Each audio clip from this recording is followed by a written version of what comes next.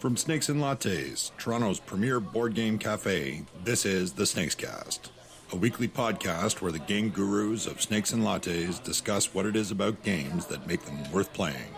With your host, Jonathan Moriarty. Hey everybody, it's the Snakes and Lattes podcast, or the Snakes Cast as we're calling it for the time being. My name's Jonathan Moriarty, I'm one of the game gurus at Snakes and Lattes. With me are Steve Tassie. Hello. And Nicole Hoy. Hey. And today we're going to talk about something that really, it sounds like it should be a stupid idea. You know, what's the difference between a board game and a card game? Stupidest question imaginable, right guys? No. How much does a Chrysler building weigh? I think that's a pretty stupid question. But, I mean, it should be obvious, right? You play a board game on a board, you play a card game with cards, but Monopoly has cards. Risk has cards. Clue has cards. So it must be something that's beyond the obvious. And there are all kinds of other games that exist in a weird sort of a nether region between these. Games like Carcassonne, for example. It's played with tiles, and these tiles sort of become a board, so it's kind of a board game, but there's no board. Solitaire. Yeah, if you play traditional Klondike Solitaire, that is a card game, but you're laying it out on the table as though like they a were board placements setup on a board. Yeah. Is that a board game or a card game? So today we're going to see if we can approach the question of what really lies at the heart of the difference between a board game and a card game. And really, is there that significant a difference, apart from the obvious? So obviously one of the things that becomes possible with cards is hidden information. As soon as you give everybody a hand of cards, there's stuff that you know, that the other players don't know, stuff the other players know that you don't know. And that really is sort of at the heart of this. But there are ways to do hidden information in board games too, aren't there? I suppose there are. Yeah, you can have like screens. Tokens behind your screen. Something like Tigris and Euphrates. There's a lot of important information that's hidden behind that screen. You could also, in a board game, have things that you place face down on the board. Sure, like tiles. Tiles, or there could be things that you cover up that are on the board. Or they can even be, the board itself can even have parts that start face down. If you play the Seafarers of Catan expansion set, one of the modules in that, you can use the tiles themselves, those hex tiles, they will start face down, and it's not until you explore them that they turn face up. Interesting.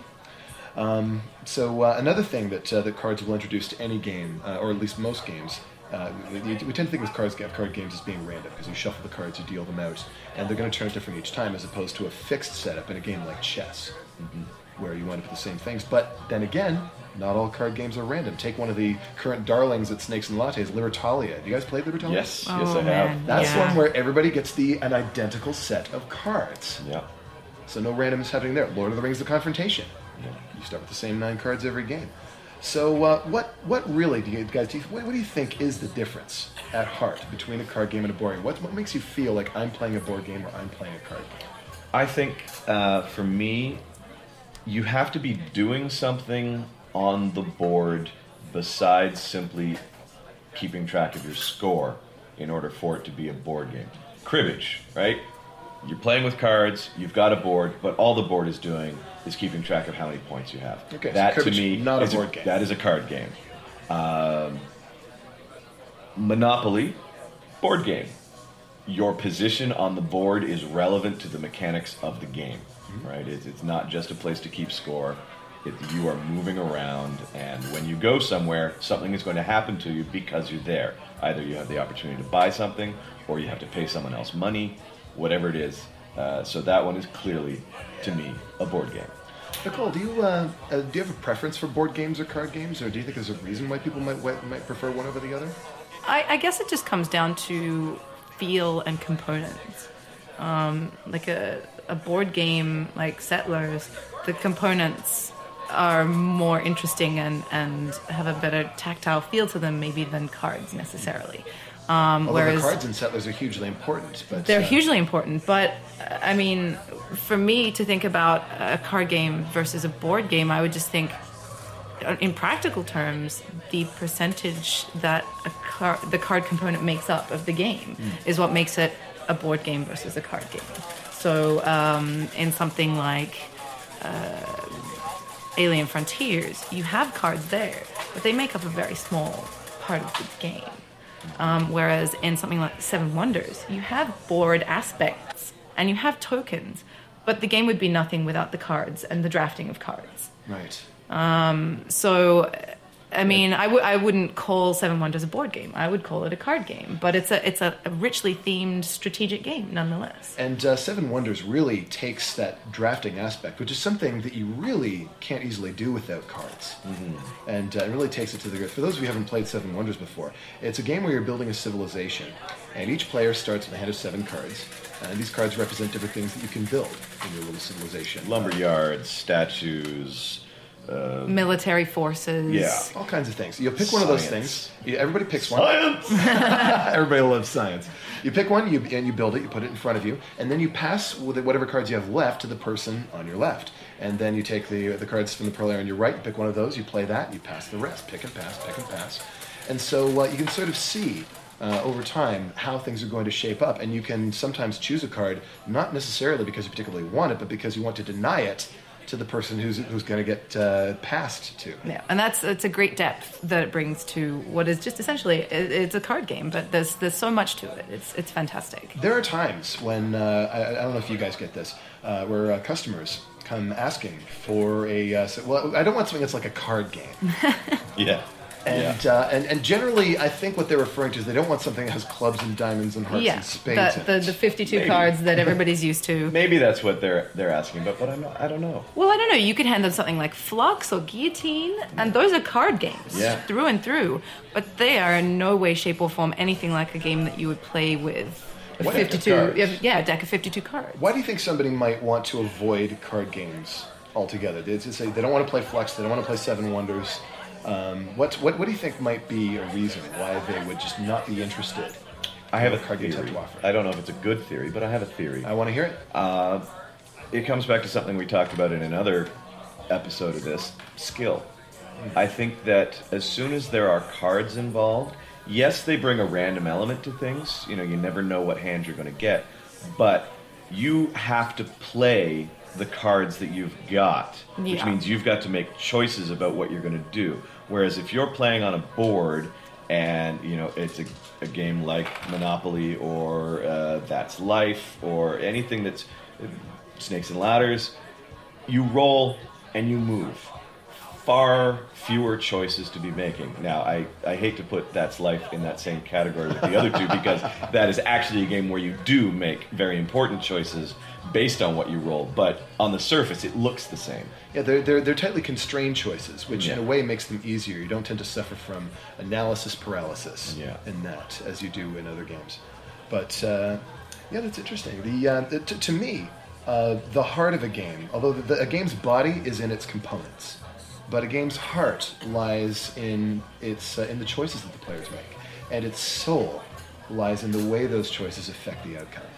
I'd say that a bluffing game that you play on a board has a lot more in common with a bluffing game that you play with cards than it does with, say, a resource management game. Yeah, absolutely, yeah. There are relatively few things that you can do with a board game that you can't do with a card game. You take, for example, we think of tactical sort of skirmishes as being something that you can't do with cards. That's that you need the board and you need figures and this sort of thing for that sort of thing. And yet, Summoner Wars is one of the coolest two-player games we've got at Snakes and Lattes, and it's unquestionably a card game. Yeah. Battle Line, another one. Absolutely. Very much a card game. Yeah. It's got pawns that sit on the table, but the game is driven by the cards. And I guess there are some things that you couldn't do, like trick-taking. Yeah, it'd be very hard to do that as a board game. We can't think of a trick-taking board game, can you? No. And yet, what is trick-taking, though, right? It's almost like a kind of an auction, isn't it?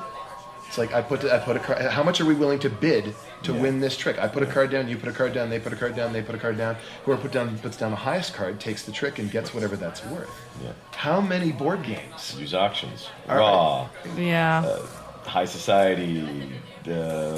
Modern art. Although maybe modern art's a card game. What do you think? Is modern art a card game? I would say so. Components wise. Yeah, I mean it's got things other than cards, but it's primarily the bulk is cards. Yeah.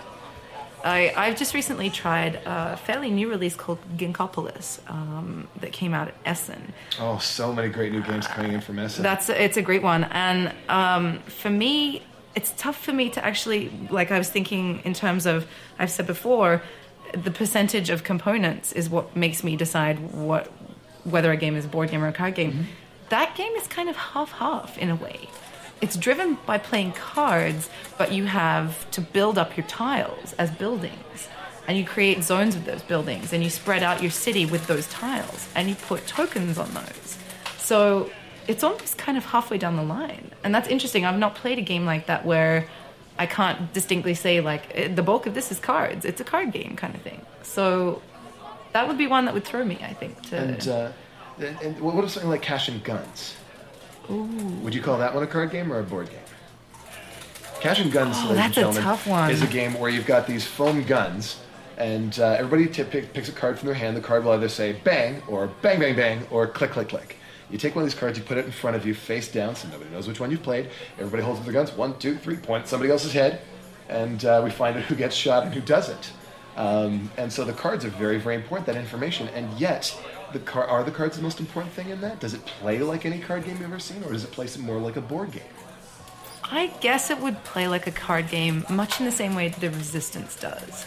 Because the cards that you have inform how you behave. Yeah, the hidden roles in the Resistance. The Resistance is a game where you've got hidden teams.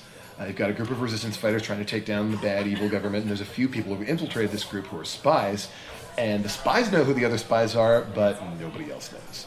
And it's all about watching the other players' behavior, trying to figure out what side they're on. The new edition of the Resistance has a lot fewer cards in it. Oh, interesting. The old one. It uses tokens instead of cards for things like who's on the team, right? And voting for whether or not we should approve this group of people to go in. Yeah, but does that make it any less a card game? Probably not. I mean, in Cash and Guns and the Resistance, I feel like the cards and their information inform player actions. I think that they belong to a third type of game that is not necessarily a card game nor a board game. It's a social game. Ooh. Like Werewolf is. Yeah. Yes, there may be a board of some sort. Yes, there may be cards of some sort. But the heart of the game, the real meat of the game, is in the playing is of the it. social interaction between players. Which brings us to party games. One innovation that we've seen happening in the Who Did What game. Who Did What games are basically any game where you're trying to guess who did what, who wrote what, who said what. Balderdash is the one that most people know.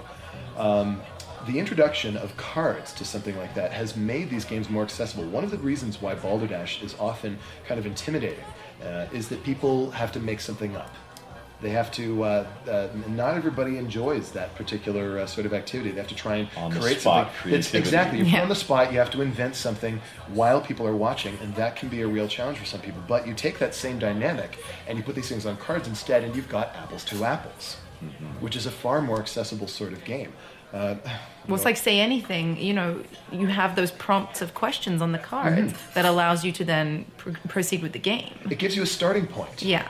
And that's something that cards can really do is sort of help sort of alleviate some of the almost paralyzing openness that occurs in a lot of social games by constraining them to a few options that are present on the cards, and that's something that they really do offer.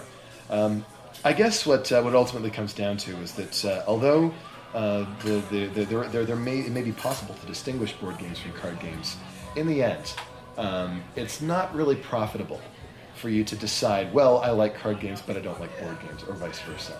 Because they're all games. There's something there for everyone, for sure. And not only that, but each of these types of games has something to offer to almost everyone. If you like a particular kind of card game, chances are there's a board game out there that will also offer a similar sort of flavor of fun you can enjoy. And we hope we'll see you at Snakes and Lattes sometime soon, and so you can try these things out for yourselves and see just what board games and card games are capable of and how much they share. Thanks for listening, everyone. Until next time, I'm Jonathan Moriarty with Steve Tassi and Nicole Hoy. Game on. Game on. And thanks for listening. We'll have a new Snakes Cast for you every week at snakesandlattes.com. In the meantime, you can follow us through your favorite social networking sites, such as Facebook and Twitter, or best of all, meet our gurus in person at Snakes and Lattes in Toronto. Until then, this is P.T. Douglas. Game on.